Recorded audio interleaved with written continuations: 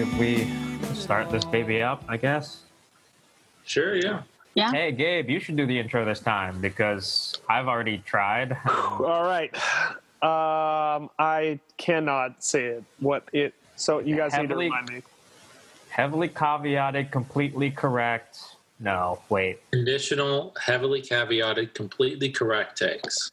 Okay, so hey everyone, welcome back to Critical Support, a highly conditional, heavily caveated. What are you saying? I'm practicing. Yeah. Welcome to Critical Support. Your source for conditional, heavily caveated, completely correct takes on basically anything. I'm so and so. I'm here with so and so. Okay. In and out. Let me do my vocal warm-ups real quick. Ma me moo moo. Ma me moo moo. She sells seashells. Okay. He can't even pick a warm-up he can do. The warm-up is hard mode. Okay, and we're back to Critical Support, your source for highly conditional, heavily caveated, completely correct takes on basically anything. I'm Gabe, and I'm here today with the usual cast. Say hello, everyone. Hi, I'm Preston. I'm Jacob. I'm Teresa. Yes, and we're here on Zoom as one does in the Corona era. So let's get started. We need to decide what we're going to support, who we're going to support, and if it's okay for you to support them/it. Who has a topic for us? And also, has anyone checked the email lately? Have we gotten any emails? I checked it yesterday, and we had not. Yeah, classic. Hey, whenever we get a spam email, so I've posted our email on my personal microblog, aka Facebook. And when we start getting spam emails, we should definitely start asking, should we critically? Yeah. Every time I check it, I check the spam, and there has never been anything. Wow. Not even good enough for spam. All right. Well, but one of y'all has to have a topic. I've got one if people want to give it a shot. Yeah, go ahead. Critical support for micro apartments. No. Yeah, someone who lived in a micro apartment, I'm a pretty hard no. No, okay, yeah, obviously, this is, again, one of those things like micro apartments under capitalism, really terrible. But, here. Also under socialism. Human beings are not made to live in a space that small. Okay, hold on. Hear me out. Hold on, I'm here to convince you, okay? So, I don't mean micro apartments necessarily in the sense of an apartment that is too small for human habitation. I do mean in the sense of an apartment that does not have a full kitchen or full laundry and doesn't have a huge, enormous space. So basically a studio, but without a kitchen and with more consolidated sort of sink and laundry setups. My argument is that these facilities are often used to facilitate domestic labor, right? And these are necessary reproductive labor under capitalism. And under socialism, it would be necessary to communitize most of those services. So you would have, either a kitchen that serves the building, or you would have a laundry service, or a laundry service that either serves the building or serves the floor or what have you. And so my argument is that we socialize domestic labor in the way that is important to liberate women and other and just generally imbalanced domestic labor partnerships. And once we socialize those facilities aren't necessary at the scale of every apartment. And as we see also, in the time of Corona, there's risk factors involved with that. If you could theoretically deliver all the food to one place and it's all cooked there, and then it was distributed out, it could be safer.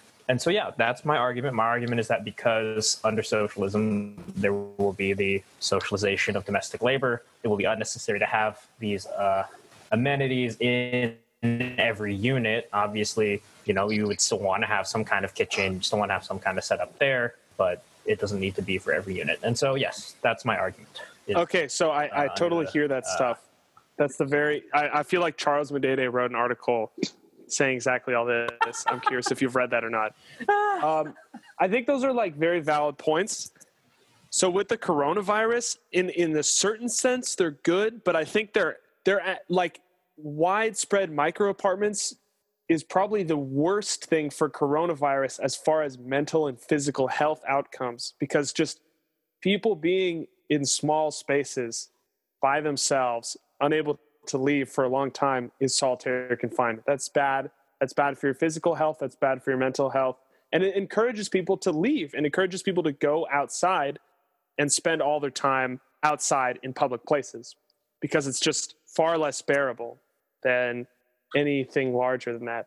I think if we're talking about a studio apartment that's large enough to be like comfortable to live in, then it's not a micro apartment anymore. Then it's a studio apartment. That's a normal studio apartment. I hear like the socialization of reproductive labor is a really good thing, and we should all have that. But micro apartments are not the way to do that. Yeah, and even the socialization of labor is not going to be as forcible or mandatory or universal as you seem to be implying. Like, yeah, I think it would be really great if most apartment complexes had a cafeteria and there were meals regularly prepared that you could go down and get instead of making your own thing. But you should definitely still have the capability of doing that. Like, that's still perfectly fine. We don't need to sort of mandate that everybody do this. Yeah, I think there's a much simpler and more straightforward case for why one might want to critically support micro apartments. And it's like, I don't think under socialism there would be a need for them if we're following this argument. But I know people, I have known people that lived in like I don't know what the actual term prior to micro apartments is, but it's basically what you were describing, which is basically like you have like a studio, you hopefully have like a sink in the studio, but you have a communal bathroom and a communal kitchen.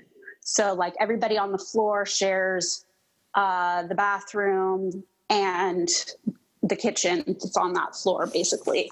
Or they're a college dorm. Yeah, it's like that. But that is actually a fairly common thing in like very expensive, gentrified and dense, not necessarily dense, but cities like San Francisco and Seattle, and generally like the Bay Area. I knew somebody in the Bay Area, and I knew somebody I knew someone in Berkeley, and I knew someone in San Francisco that lived in such an apartment. And it was like the only way that they could have lived in those cities, because there weren't other options that were even like feasible. And I actually, when I was door knocking last summer, I talked to some people who lived in that type of apartment as well. And it was like a lot of people who couldn't get apartments, like regular apartments, because they had been incarcerated or something like that. So I don't know. I think there is a case to be made that it does provide housing stock for people who just wouldn't otherwise be able to afford to live in a city. They'd be priced out and have to move far away. But yeah, that problem would disappear under socialism. Or even, go ahead. There's no good reason for that to be the solution, though. The solution is just to make like normal livable spaces more affordable and more accessible. And so it's like, yeah, not everyone needs a gigantic, apartment with like a full laundry complex and everything like that. But like, I mean, you guys have seen my apartment with its like joke of a kitchen, and it's like, no one should have a smaller kitchen than that. That is the smallest kitchen that a person living by themselves should have. I agree with that, Jacob, but I'm talking about what role do they currently play and what role have they played? And it's like, do we want these people to just not be able to live in in the cities of their choice at all or be homeless. Like, I'm not talking about what we should have. I'm talking about what we currently have and have had. And they're sort of, they're a bad Band-Aid solution, but they're not, I would say that would be the basis upon which one would be willing to extend critical support if one wanted to. And I'm pretty agnostic at this point. Teresa, I think that's really interesting because most or at least a very large percent of working class people, that's just how you lived in cities historically, in things like boarding houses and like worker hotels where people, tenement housing, stuff like that. Yeah, people just did live in similar situations to that. Like, especially a lot of men moving to cities in the Western US would live in, it was basically apartments, like micro, they didn't call them micro apartments, but I guess I would say no critical support because you're right in the sense that it is what allows people to live in the city, but the companies and the landlords who are running micro apartments aren't doing it out of any kind of goodwill. They're not doing it out of any kind of civic duty. They're doing it out of a way to make money, and they overcharge the shit out of these people who are just trying to live in the city. And any kind of amenities that they have are always like they're either shitty or overpriced. It's not like the government or like nonprofits, like, oh, we're just scrappy trying to find a way to make it possible for people to live in the city. Like I'm sure you could find examples of those in the world. I'm sure they exist. And I'm not I think you make a good point. It's like, I want to bash the work that people are doing, but by and large, 99% of like micro apartments are run by like scammy corporations and they're charging exorbitant rates. So if I'm saying, do I support micro apartments as a concept, as the edifice of micro apartments, the people and the corporations who run them would make me say no. Yeah, I'm more referring to the to just the housing style and the sort of implications on labor and investment of creating the housing. I'm not referring to, so that's why I was focusing on the socialization of labor. Yeah, it would be going to Jacob's example of wouldn't it be great if we had apartment buildings and downstairs there's a cafeteria and you could just go get your food there, or you could get it, or you can go down and take something back to your unit or what have you. Under such a situation, it's probably more common that if every room had a kitchen, like in any given day, or at any given time, only some subsection of them would be used. So from the perspective of wanting to keep that system efficient, you could have, a shared kitchen that you reserve or something like that. But, I also understand that, some people just want to have a kitchen. That's totally sensible. But then you start getting into like, what is a kitchen? Like, is it an area where you prepare food, but there's not necessarily an oven or, range or anything? Like one could still imagine a kitchen that doesn't have like full kitchen setups, right? Like that, something that's good for different kinds of food prep. Okay, Preston, like in a lot of countries outside of America, like they have very efficiently sized kitchens that have an oven, that have a range, that have a microwave, that have a fridge. But in America, they want to cheap out on those things, and they build micro apartments with a microwave and a fucking like plug-in range because they don't care enough to build the infrastructure that's required for stuff like ovens, because you need a hood, you need you need actual infrastructure. And it's totally possible to have those things in a very efficient small amount of space, but micro apartments don't do those things. Yeah, that's a fair point. The point at which you're arguing that we shouldn't have full kitchens in every apartment because that is not an efficient use of resources. That's like assuming a level of scarcity that's like a sort of a barracks communism level of development. And it's like, who knows? We might reach that point, but I don't think we should presume. Barracks communism? That's depressing as fuck. Exactly. And so I don't think we should presume that as any kind of like, this would be how this is what the socialization of social reproductive labor assumes. That's absolutely not the case. So is there, how are people feeling? Are there other points? Do we want to vote and move on? I don't have any other points. I think I'm ready to vote also. Let's vote. Cool. I vote no. Okay. I vote no. I will also vote no. I have been persuaded. I will vote no. Wow, this is beautiful, guys. Unanimous lack of critical support. So listen, everyone, if you support micro apartments, you can go fuck yourself. That's our official position. If you live in a micro apartment, You can also go fuck yourself. no. No. Kitchen. This is what you should organize for with your neighbors. Demand a rent freeze and also a kitchen. Hey, yes. Yes. Set I'm your just back. kidding. I'm just joking. I'm joking, guys. Yeah. If you support micro apartments, go take your bootlicking elsewhere. So who's next? I got a topic. I'll go next. Okay, critical support for parking tickets. What? So I'm curious about what people, especially Preston, Franzica, I see you stroking your beard over there about what to say about this. So basically, I got a parking ticket because I parked in a loading zone in front of the cruise ship terminal on Alaskan Way. It's fucking closed. The lights are off. It's locked. Nobody's there, but there's a loading zone, 1 minute only. And I was like, this will be fine, because I was going to Olympic Sculpture Park. And I got a fucking ticket for $50. So I had a full-on libertarian moment of just like, fuck the government. Fuck all taxes. This is theft. And also not getting my Corona stimulus check yet. I'm like, if I can't have it, no one should. Shut down the government. But back to parking tickets. I'm very aggravated, and I need to have my feelings confirmed by the hive mind.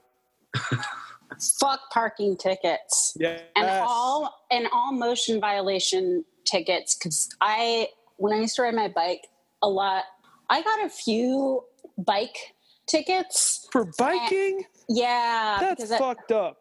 yeah, at UC Berkeley, I was like sort of slowly with one foot like tapping the ground, like going inside Sproul Plaza, which is no biking zone, towards the bicycle racks, and a UC police officer stopped me and gave me a biking ticket that was $264. Whoa, that's insane. Yeah, because they had this whole scam going for like a few months where it was commonly known and like not hidden that this was like a tactic to raise revenue, because this was when basically like a bunch of they were in a funding crisis for like all public education.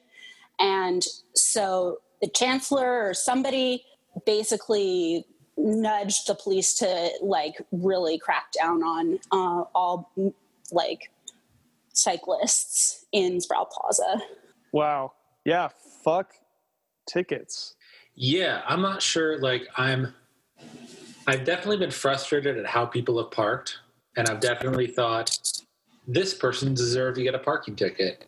But honestly, like, if the options had been they get a parking ticket or I key their car, I would have just taken keying their car. Yeah, like there was when I lived up in the U District, there was this space next to a dumpster in front of my apartment building because there was construction next door that was like clearly like, you know, fully like those, you know, the diagonal lines marked off like this is not a parking spot. This is a construction zone basically.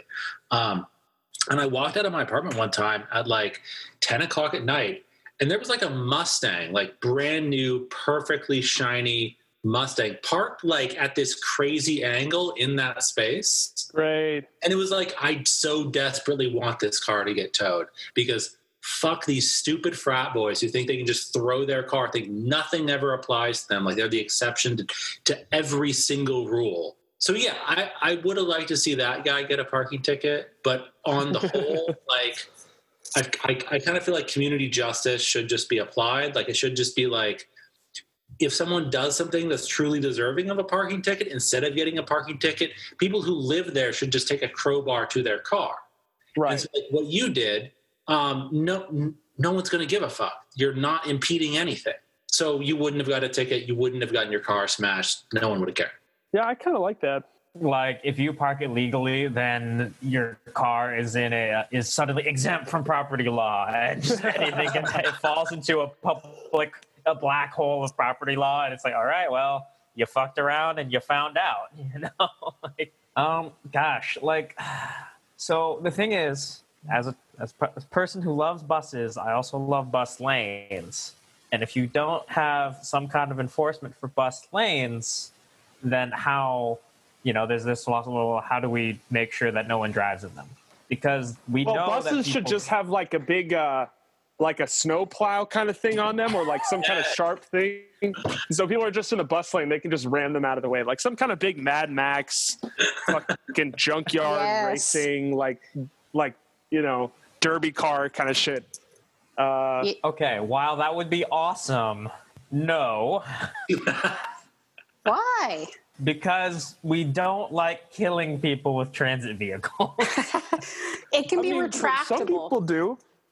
Depends on who you're killing. Anyhow, so if we, you know, I mean, that's the thing. Like, I think what Gabe is describing, a parking ticket, literally for the sake of, like, you know, this zone is here, you parked in it, fuck you. Like, that's stupid. And yeah, parking tickets for the purpose of raising revenue, like Sproul Plaza, yeah, also stupid. But there are times when the parking ticket does, you know, or a traffic ticket, maybe in general, is used to make sure that people don't do a thing they shouldn't do. Like, and we know that people drive in bus lanes. Like, there was a guy on Conservative Talk Radio in Seattle who was like, yeah, of course I drive in the bus lane. It'd be stupid not to. And he, like, said it on air and wrote an article about it. And you're just kind of like, wow, you just literally admitted to a crime. It's just kind of straight up. And well, it's not a crime. It's not just it's a civil offense, my friend. Okay, sorry. You've just admitted to a civil offense on air, and it's just like, you know, on some level, that's just super obnoxious because, you know, the reason the bus lane exists is so that buses can move and not your freaking Mustang. Okay, so here's maybe a little bit more pointed of a, I mean, again, I'm talking about a motion violation or a traffic ticket, not just parking tickets, but okay, so I completely forgot that I also got a ticket when I was at Stanford for not having a bike light, riding at night for not having a bike light. And it started out as a $25 ticket, and I could have gotten it vacated if I had attended a class or something about bicycle safety. But I didn't pay it, and I didn't do the class. It ended up being $970 because I just like, and here's the thing, that's ridiculous on its face. And, but that is also like a scheme that, you know, remember how like this was coming out a bunch in like when Ferguson, was going on, that this is like the practice of like a lot of local police departments is that they raise revenue by being overzealous with these types of tickets. And then if you can't pay it, it just keeps getting higher and higher and higher. And like, you know, basically just fucking over the working class. So I would strongly say that parking tickets fall into this category of like really exploitative capitalist procedures. Yeah, I couldn't agree more, because like there's no shortage of individual cases where someone deserves a parking ticket, but by and large, it's a systemic issue. Because what it is, it's creating a revenue source and an incentive. It's creating an incentive for police and governments to attack poor people and attack people in general and keep them down and keep them repressed and take money away from them, take resources away from them and their communities. It creates an incentive, and it creates the ability for the government and the state to hurt anyone and punish anyone. with very little. I mean, it's so easy to get people on tickets that they can do it and they will do it because there's an incentive and it's a valuable source of revenue for a lot of municipal governments. So, like, by and large, it's a systemic problem. And that's all true. Like, And I am a victim of it. it's like what you guys are saying about how these things operate now is all true. But I'm feeling really torn because I really believe in traffic laws, and like people who just like violate the law flagrantly and think they should just get away with it inevitably really bother me on like a pretty deep level. And it's like, you guys are not describing like the sorts of infractions that I'm talking about should be punished that way. But I've definitely met people who would just like regularly run stop signs because they thought like the rules shouldn't apply to them. And so it's like most people who do that though are generally wealthy people because they think they can afford to. And that's where I'm going with this, because what I'm saying is currently, the state is the organizing body of the bourgeoisie designed to suppress the other classes. But under a workers' state, I would have full support for the Bureau of, People's Bureau of Traffic Enforcement that would be charged with just following around people in expensive cars and waiting for them to break the law. Yeah, okay, traffic tickets for rich people only is fine. Why would people be driving around in expensive cars under socialism? Well, because like we're not just going to immediately confiscate everything from everyone. Like this is. But wouldn't we want them not to be driving cars in the first place? Well, yeah, but I mean, you're not just going to ban that immediately. I mean, I don't know. Ban all cars, kill all landlords. I mean, what? Anyway. Anyhow, I'm with Jacob, but like, it's like, wow, there are, wow. Well, so far, I don't know if I want. You guys are cops. Yeah, fucking cops. I want to give out tickets to people. Critical support for cops, guys. I don't know if I want to. Guys, wow. Okay. How about this? Let's make this concrete. What about, like, and I'm not talking like red light cams, which are definitely a scam. Like those are like they particularly incentivize the cops to like shorten the yellow lights to like make it so they catch you on a red light and stuff. Well, if we're trying to be literal, ultimately this is about parking tickets. That was the original premise. Literal, suggest parking tickets. Well, that was what I said. That was the topic initially. Yeah, but it's related. Right. Tickets in general is related. It does feel like it's grown to traffic violation punishment, sort of writ large. Yeah, I'm with you guys that it's all true that punitive things like parking tickets, like fines for not paying the parking ticket on time, like weird incentives to avoid parking tickets and so on. Like all of that is crap. But there is something where it's like you do have to enforce traffic laws because we designed the street to be used a certain way. And in order for us as, we live in a society, okay? And we need a way to have traffic laws. And the question is, if we don't do enforcement, like... you can do that without fining people. I mean, you can Agreed. You can... Okay, so for example, like you could stop someone and you could have a mark against them or something. And once someone gets so many marks, maybe they lose their license or they have to go take a class after a certain amount of time. But you don't have to charge them money for those things. You can charge them time and make them learn a lesson and sit through a lecture and have someone lecture at them for a while. Or ultimately, you could take someone's license away altogether, but you don't have to charge them money for those things. There is an element of when you're rich, you don't care about following things that are finable because it just doesn't matter everyone, at all. We all have different amounts of money, but we all have the same amount of time. If a rich person has to sit through a class, they can't get out of that. They can't pay and say, I'll just pay my fee and I don't have to go to a class. No, you have to go to the class if you fuck up too many times. But time and money are ultimately interchangeable. Okay. Because money is just congealed labor time. We could have restorative justice for traffic violations. Okay, what would that look like? Is restorative justice even a thing? It is a thing, actually. I feel like it's just a term people use and they never say what they mean. No, it's a real thing. It has What a would it look like program, here? whatever. I was kind of just saying that as a joke, but You got, hey, You have deep sarcasm sometimes, Teresa. You're deep. you are before the panel, Teresa. I mean, I can Google it and look up what it is.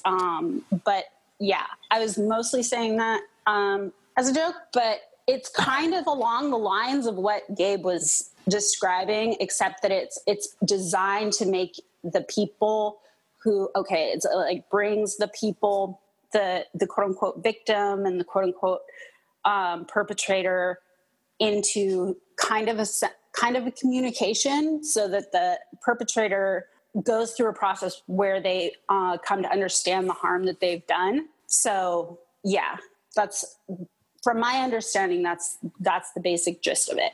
So it's like this process where the rich asshole who, like runs through the stop sign and like hits a kid on a bicycle or something, or even doesn't, but just runs a stop sign in a school's like zone or whatever, would be forced to sort of like confront what the implications of that could be, like why this is a law and why they shouldn't have violated it, Well, see, here's the thing. Like, I think under socialism, yeah, there will also be just fewer private cars. Like, private cars won't be this ubiquitous thing that is in the U.S. or in large parts of the United States.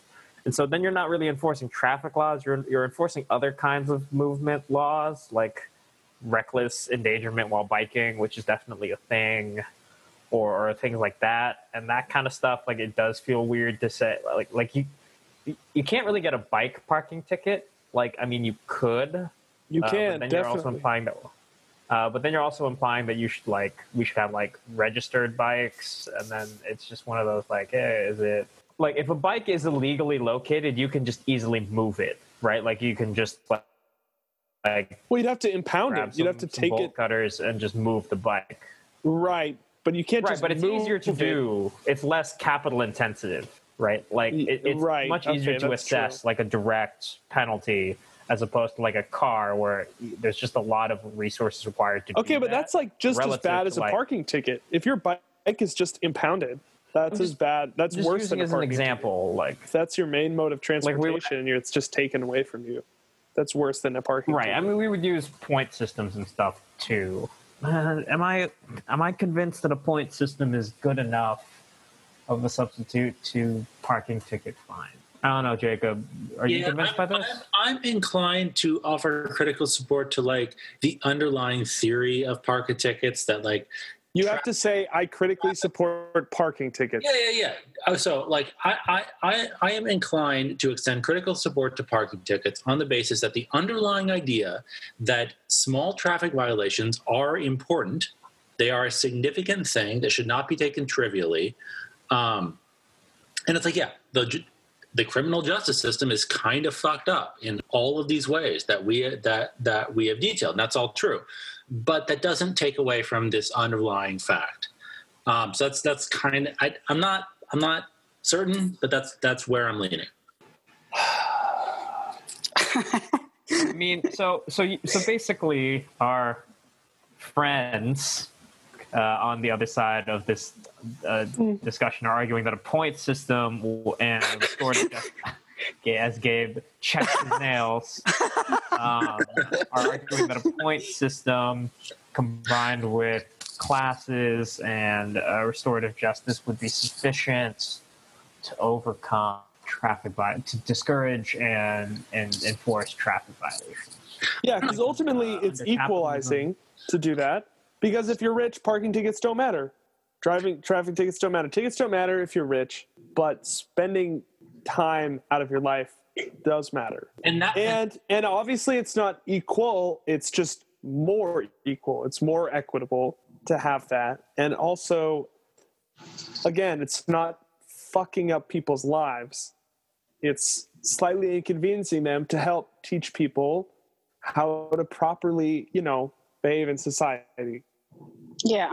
I would argue that is ultimately consistent with the idea of a parking ticket. If you get a ticket for parking somewhere you weren't supposed to park, and that ticket says you have to show up for this class and waste a bunch of your time versus you have to pay X fine. Well, okay, I think if you're doing it justly, you want to say you have one option. You have to be there at 2 p.m. on Tuesday or else it's going to be worse. You would say we have a number of classes at different times of the day. You have to go to one. I mean, I think that is better because in our society, people are poor. People don't have fucking money to pay for shit, but you can find the time somewhere to go for a couple hours or an hour or two once in a while if you have violated the law multiple times, or if you've, if we're assuming that traffic laws and parking laws are valid, if there's any validity to them, okay, but they're not so valid that they should fuck people's lives up. And if you're gonna have parking tickets be so minimal that they don't ruin people's lives, then are they really? How much difference are they really making? I mean, it's you get a $5 parking ticket. Okay, who cares? That's not impacting anyone. If you have to pay, but so I just think if you have it to the point where it really scares people, then it can do real damage to people's lives. But people don't like being inconvenienced. People really like convenience. But ultimately, inconveniencing someone is much worse than putting them in the collections bill system. So it's what you're describing is not no parking tickets; it's different parking tickets. Yeah, I wouldn't agree with that approach. I think a point system where the threat of revoking your license was there could perhaps be a way to do this.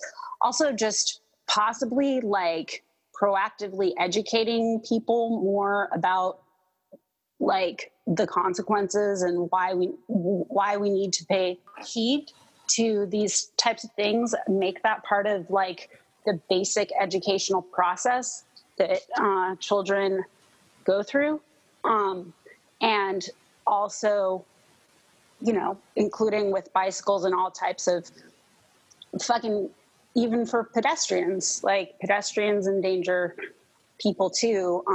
Sometimes when they don't follow the, traffic rules, I would be much more inclined to be sort of preventative about it. And then also, I mean, I said restorative justice is a joke, but I actually think it would be a good alternative to this punitive approach in general.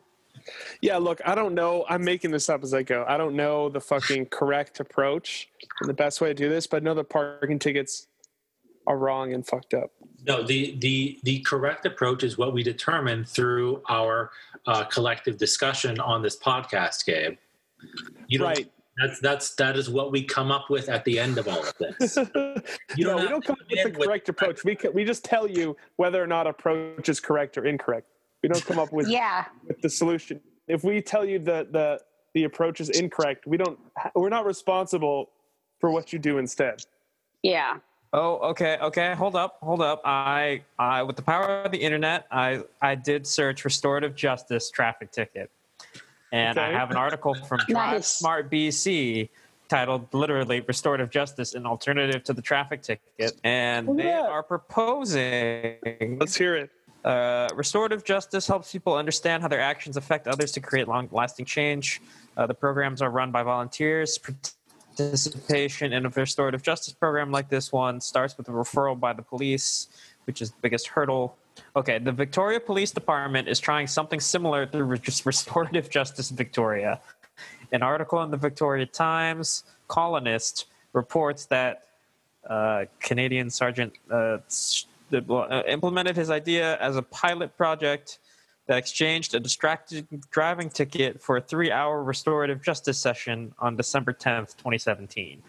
32 drivers ranging in age from 20 to 60 chose to participate instead of paying the $543 fine. See, I mean, that's fine with me. Like, I mean, I think we need to have a real skepticism and like a healthy look at what it's actually for. Like, are they going to a 3-hour class because they parked in front of a building for 5 minutes that they weren't supposed to, or was it because they were going 90 miles an hour on the freeway and when they were, you know, fucking kids around?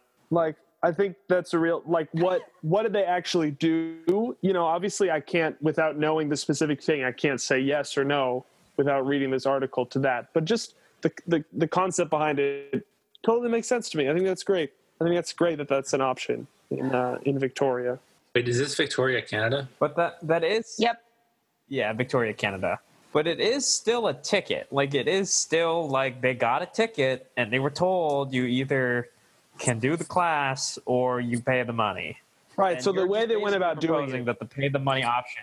I mean, it sounds like the way they do pay it... the money option should go away. Yeah. I don't... Yeah. I think you guys are getting too hung up on the solution and not hung up on the problem. The problem is parking. See, but and that's where I fundamentally disagree. I don't think the problem is parking tickets. I think the problem is poor people being penalized monetarily in order to fund the state. And that is a ticket.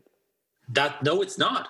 That is not inevitable to the idea of a parking ticket. This is true. It's not. Okay, I think once again we're getting into a situation where we're talking at cross purposes and two people are talking about the theoretical idea of the parking ticket and two people are talking about how it actually operates now and has operated. And so, yeah, I'm like, either we just need to vote on our different ways of sort of categorizing this, or we need to decide which way we're going to categorize it and discuss it further. But I don't know. I feel like we've been talking about this for a while. Yeah, so. I agree. Yeah, I mean, I think that distinction is part of the point of what we always talk about is like which way is the more important way to talk about it. So it's like I feel at least that the larger idea of enforcing parking laws is more important than the specific way in which the punitive criminal justice system operates at this particular time. Clearly, you two feel differently.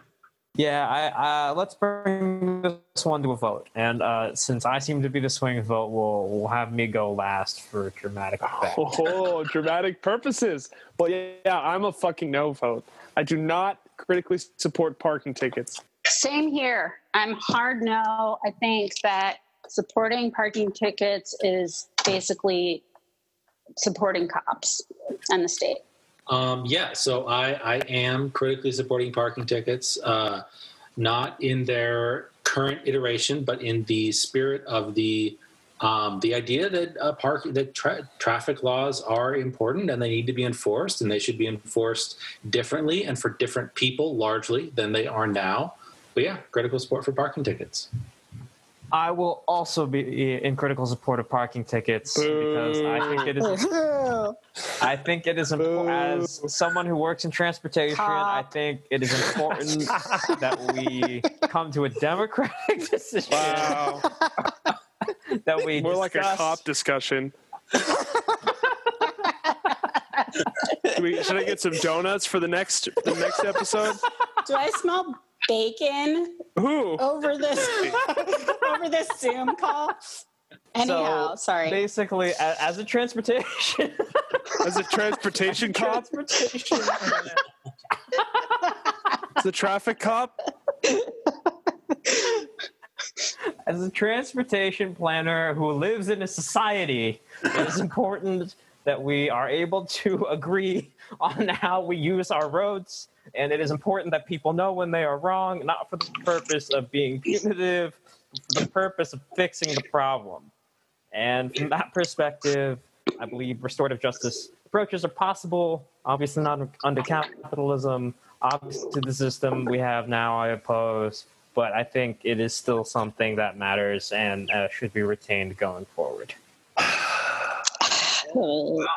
It is a tie. Another one for the tiebreaker. Another one for the tiebreaker. Yeah. Jacob, what is your topic? Yeah. Okay. So this is one I've been wanting to do for a little bit. It's comes out of an argument I had with a friend of ours. About more than a month ago now, actually. Is this before Wow, the so it was times? on the internet. No. This was. It was the last time I'd been to a bar. Let's put it that way. Oh, wow. Different era, man. And it's critical support for generational politics. Ooh. Yeah. You mean being like we're like, oh, the boomers messed up America, messed up society, and we have to live with what the boomers did? Kind of. I mean, I think that there are different versions of it that I think some of which have more credence than others. I think pulling some sort of like old people messed up the world and they have passed it down to the younger generation, and it's like that doesn't really hold up. But I want to defend at least some of the resentment that millennials and Gen Z people feel for the two generations older than them that are still alive, Gen X and Boomers, because I think it does have a class character. And it has a different class. There's a couple different valences of this. One of which is that poorer working class people die younger. And so by the time you get to be, 70, 80 years old, chances are you are much more likely to be wealthy than, that your same cohort when you were all, 35 or 25 or whatever. And so that's one reason why older demographics tend to vote so conservatively, because they tend to be disproportionately wealthy. So that's part of it. I also want to say that there's something politically, like the Boomers and the Gen Xers, they didn't just mess it up. Even the sections on the left who were kind of trying failed in really important ways, and in ways like they gave up in fundamental ways. Like those, I don't know if you guys saw those two members of the leaders of the Students for Democratic Society who wrote an article recently castigating young people for not wanting to support Biden. It was like, two members of the old new left talking to the new left about how you guys got to get in line. And it was just like, fuck off. We are in this situation because you motherfuckers couldn't get your act together in the revolutionary moment of the late 60s to actually change society. And then, so that's with regard to the Boomers. With regard to Gen X, I think there's a level of Gen X is the generation without a left in some ways. It is the generation. The yuppie generation. Yeah, there was no revolutionary movement. There was nothing during that time. It's the generation that came of age in the early 90s, and it's like these people failed on such a fundamental level in the sort of aftermath of the downfall of the USSR. We've all heard this formulation about the historic throwback in consciousness that accompanied the fall of Stalinism, and it's like, there was a specific group of people whose consciousness was thrown back. And it's like, sure, they are a product of their time, as are we all, but just a little bit of fuck up. Teresa, go ahead. In some calculations, I am a Gen X person, which also means a lot of people within 1 to 2 years that are incredible activists that we know, and organizers are also in that cohort. So I take a little bit of exception to that critique, but I'm also sort of right on the line between the two. So I kind of consider myself like a hybrid.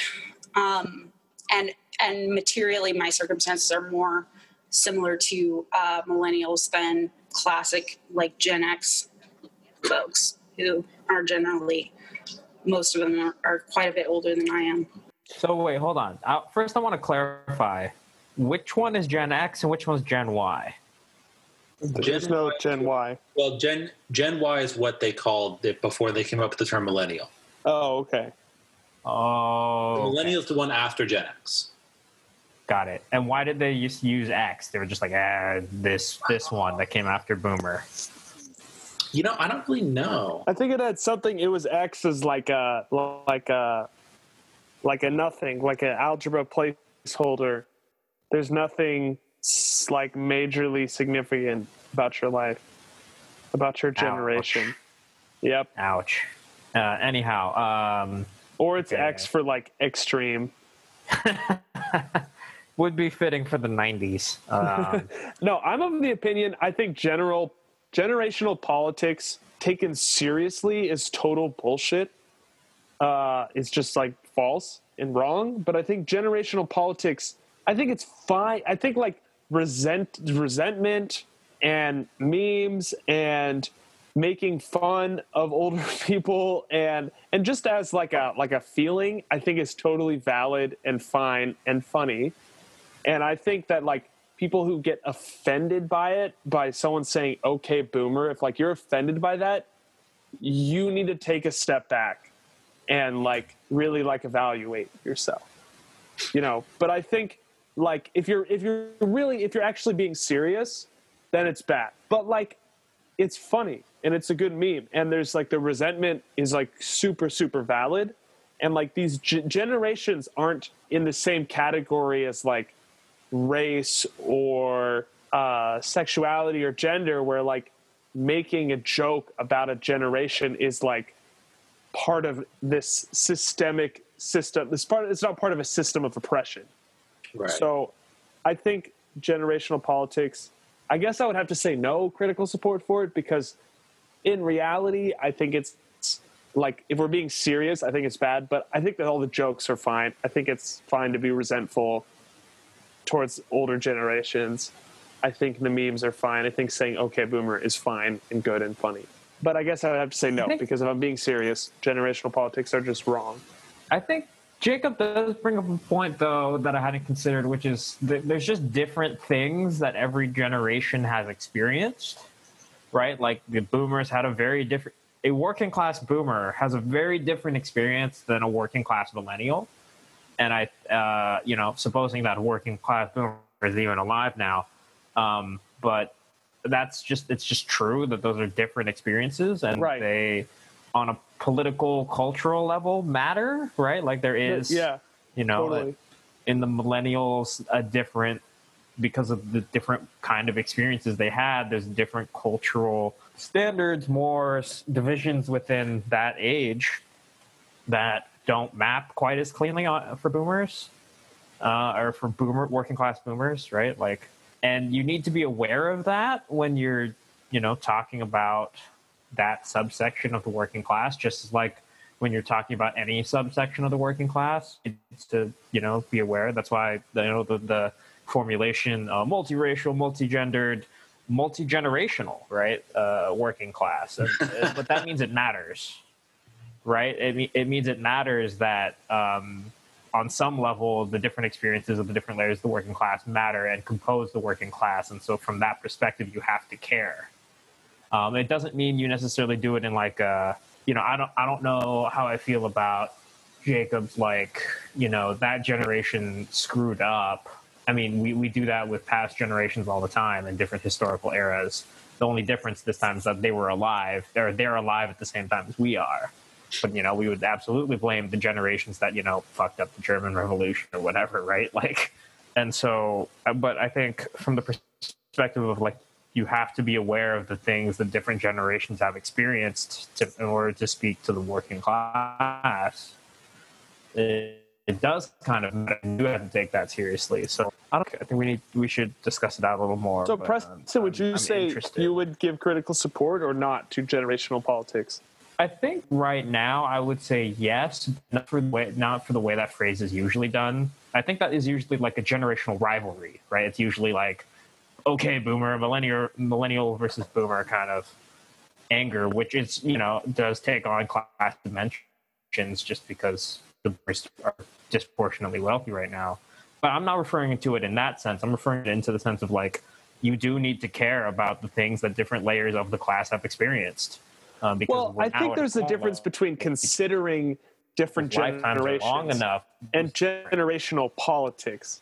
Like, generational politics to me is like identity politics, or a politics of generation is like identifying us as a generation and saying that we have different interests that are opposed to these other generations. That's generational politics. To me, that's not the same thing as taking generation into consideration and having an understanding of what different people who lived in different time periods experience.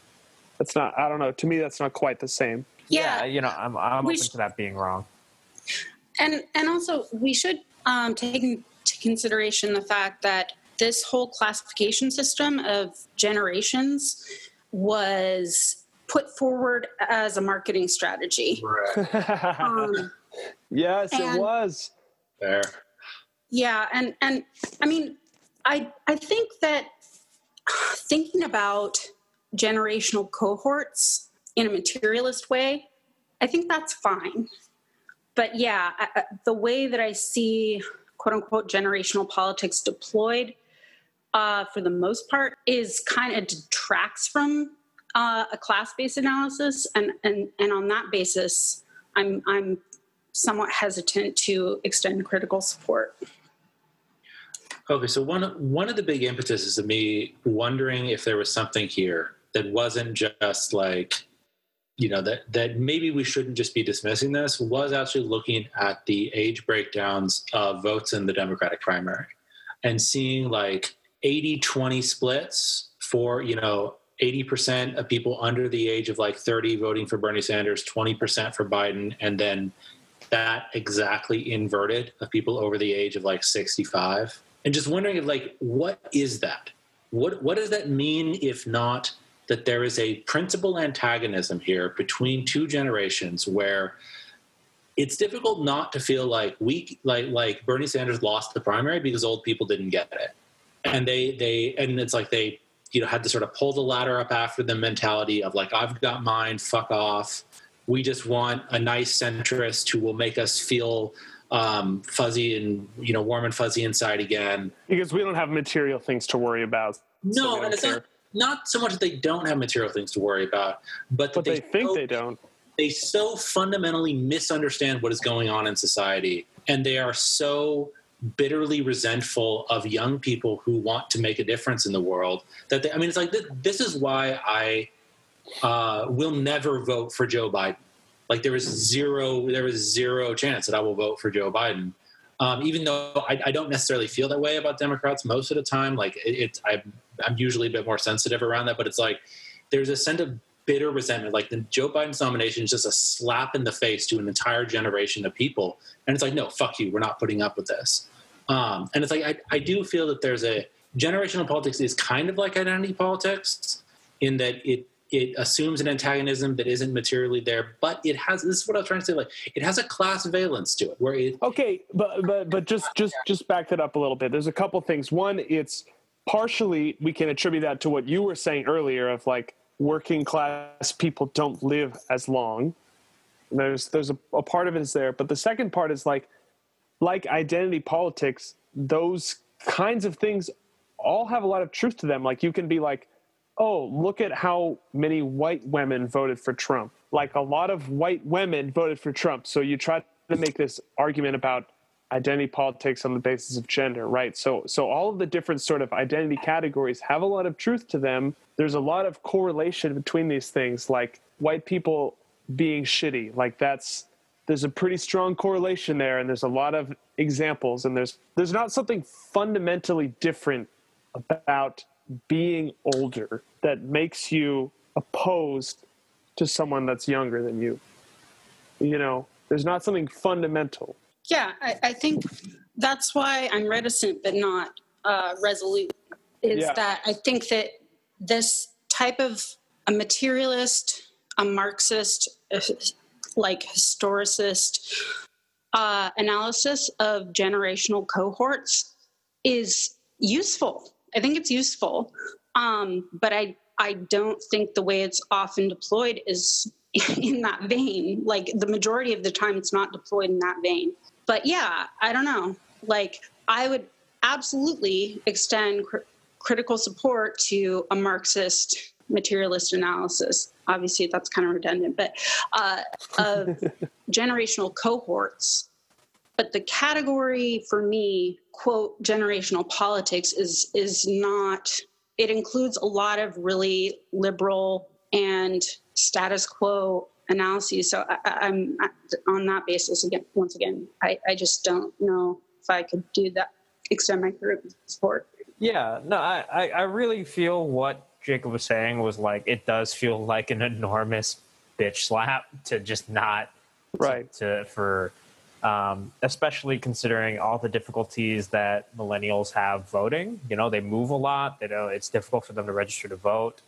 There's no non-ageist reason to assume that young people would vote less than older people. It's just an ageist trope that young people don't vote, when in reality it's like, oh, there's just a lot of difficulty in getting young people to vote.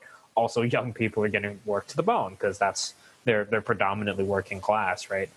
Or falling from the middle class into the working class. But yeah, like I think that gap that we're seeing that between your over 65s and your under 30s, like it appears generational, and in a sense it is because just time moves forward. But I think more sort of realistically, it's more just the class situations that each of those are experiencing at this point in time, right? Like, everyone under 30 is like the new labor that capital is desperately trying to squeeze money out of. And so they're getting absolutely crushed. Everyone over 65 is wealthier, just sort of because they survived this long, and then they don't have that same interest. And even the ones who might be, but like, and the thing is, like, there's just not too many of them that are, struggling enough to want to move away from that center of gravity. I think there is also like a social pressure aspect to it too, right? Where, if there's enough of these older people saying, oh, you should vote for Biden because of the material conditions, then the ones who don't even quite fit that same material condition are in those more of that same social circle, and they're sort of sucked in by that argument. And you could argue kind of vice versa, like on the Bernie side too. I think it's just magnified. It takes what would have been maybe like a 60-40, 70-30 split and just blows it up to like an 80-20 split, just because of the social contact of the generations per se, right? But yeah, in terms of this idea of, what Teresa was saying, like, it's not, assuming that these generations are naturally coming to blows is only true in the sense that, like, it's a proxy for how capital accumulation works. Right, the longer you're alive, the more time you have to accumulate property.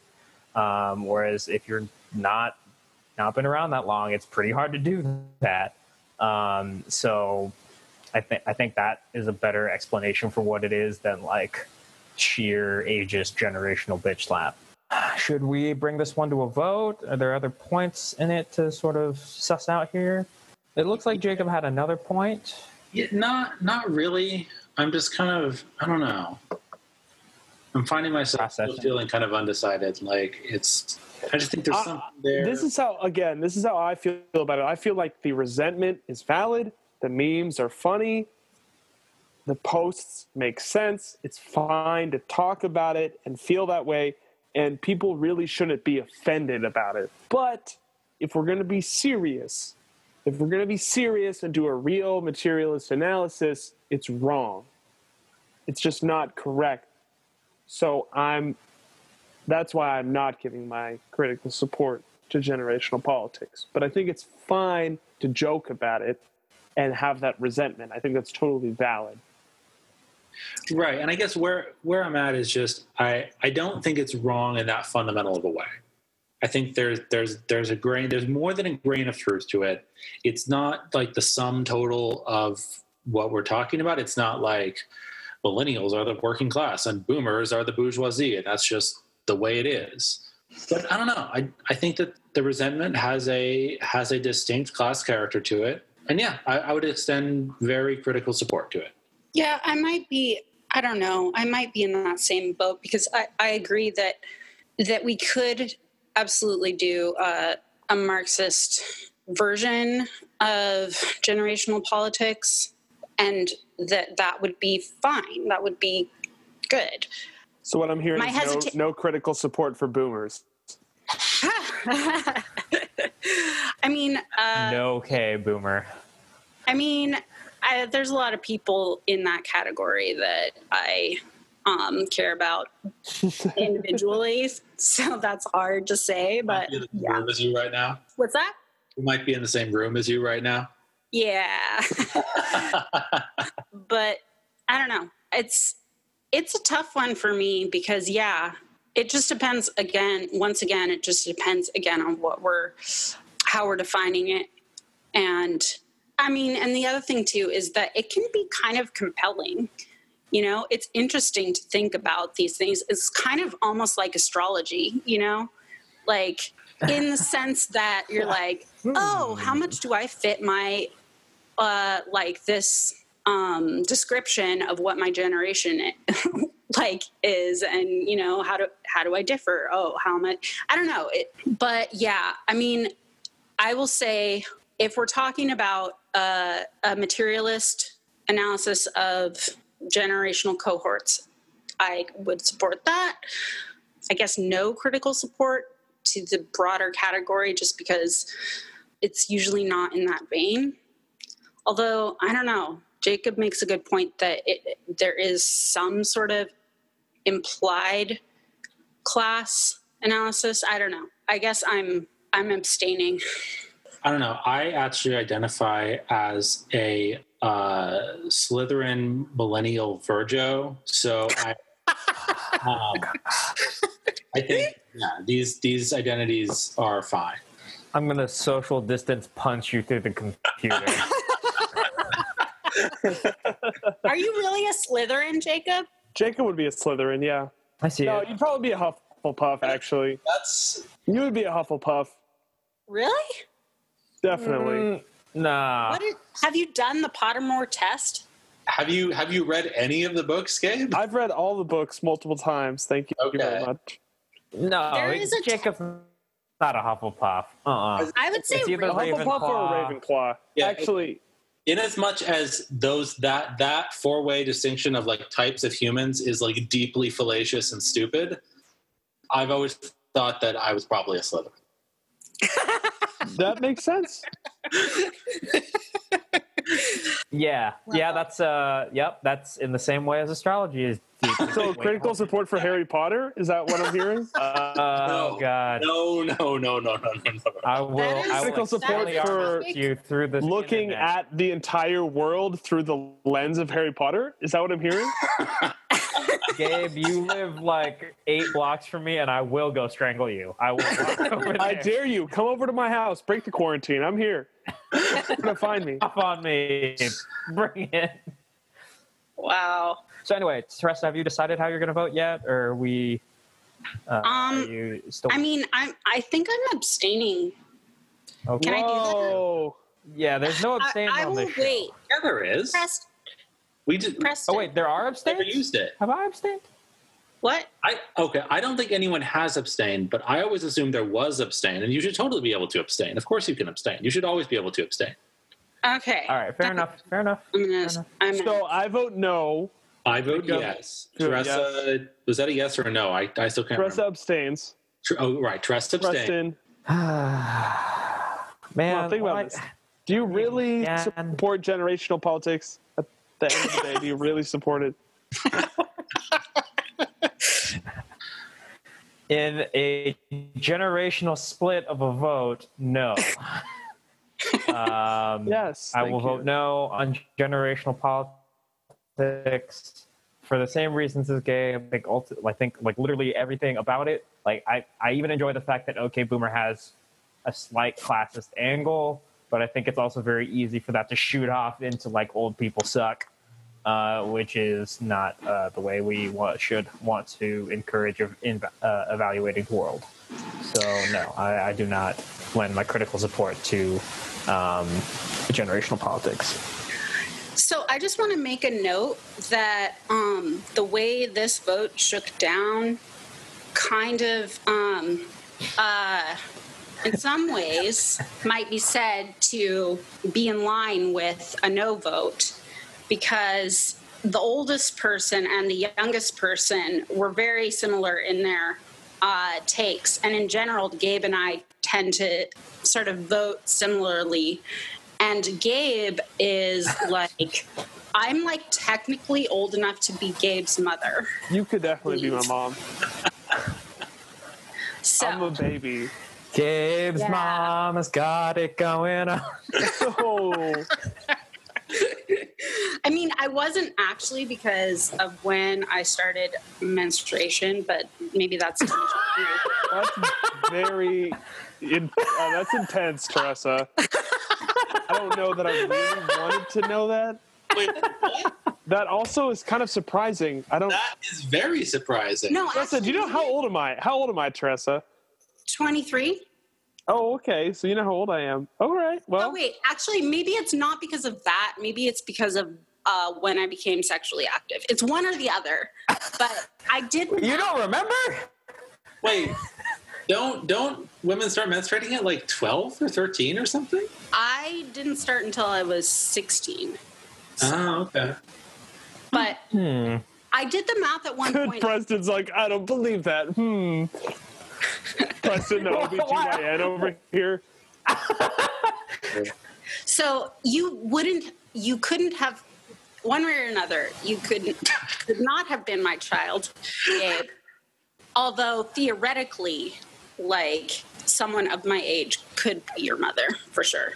Okay, so from now on, when we say your mom to Gabe, we're now officially canonically referring to Teresa. Canonically.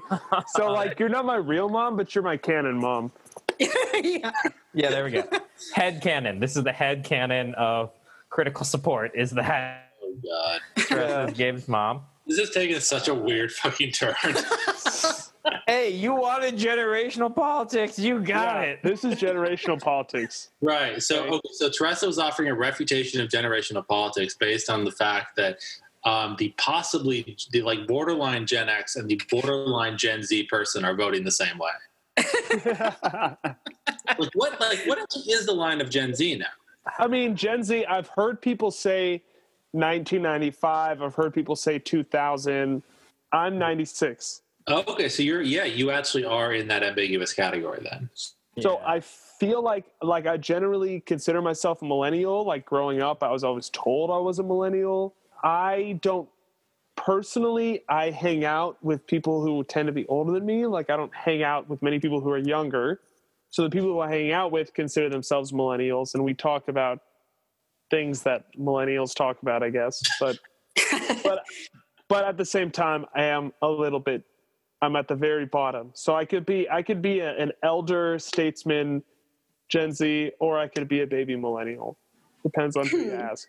I think it's much more about like just the cultural vibe that you embody in it. So it sounds like you're more of a millennial, just because of who you hang out with and speak with. Like I'm not on TikTok, you know. There you go. Like that's very probably Gen the Z. dividing line. Yeah. Were you born after 9/11? And do you use TikTok? Right. Like, yeah, I do remember 9/11. That though. Or like, do you remember 9/11?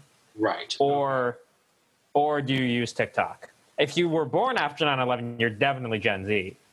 Yeah, But, like, yeah. If you remember it, then you're more likely to be a millennial, I feel like. That actually makes sense because I think there's definitely a difference in mindset of people who like distinctly remember before 9/11 and people who don't. People that they're all like I have a distinct memory of studying US history, and we weren't at war when I was studying US history. There was not a war actively taking place.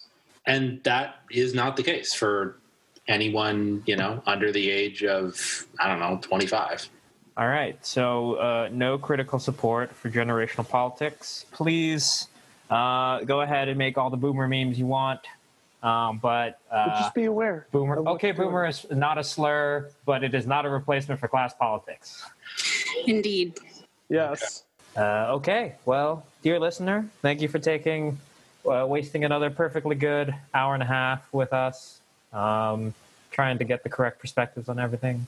Stay healthy, stay safe, and tune in next time. Bye. Bye. See y'all later.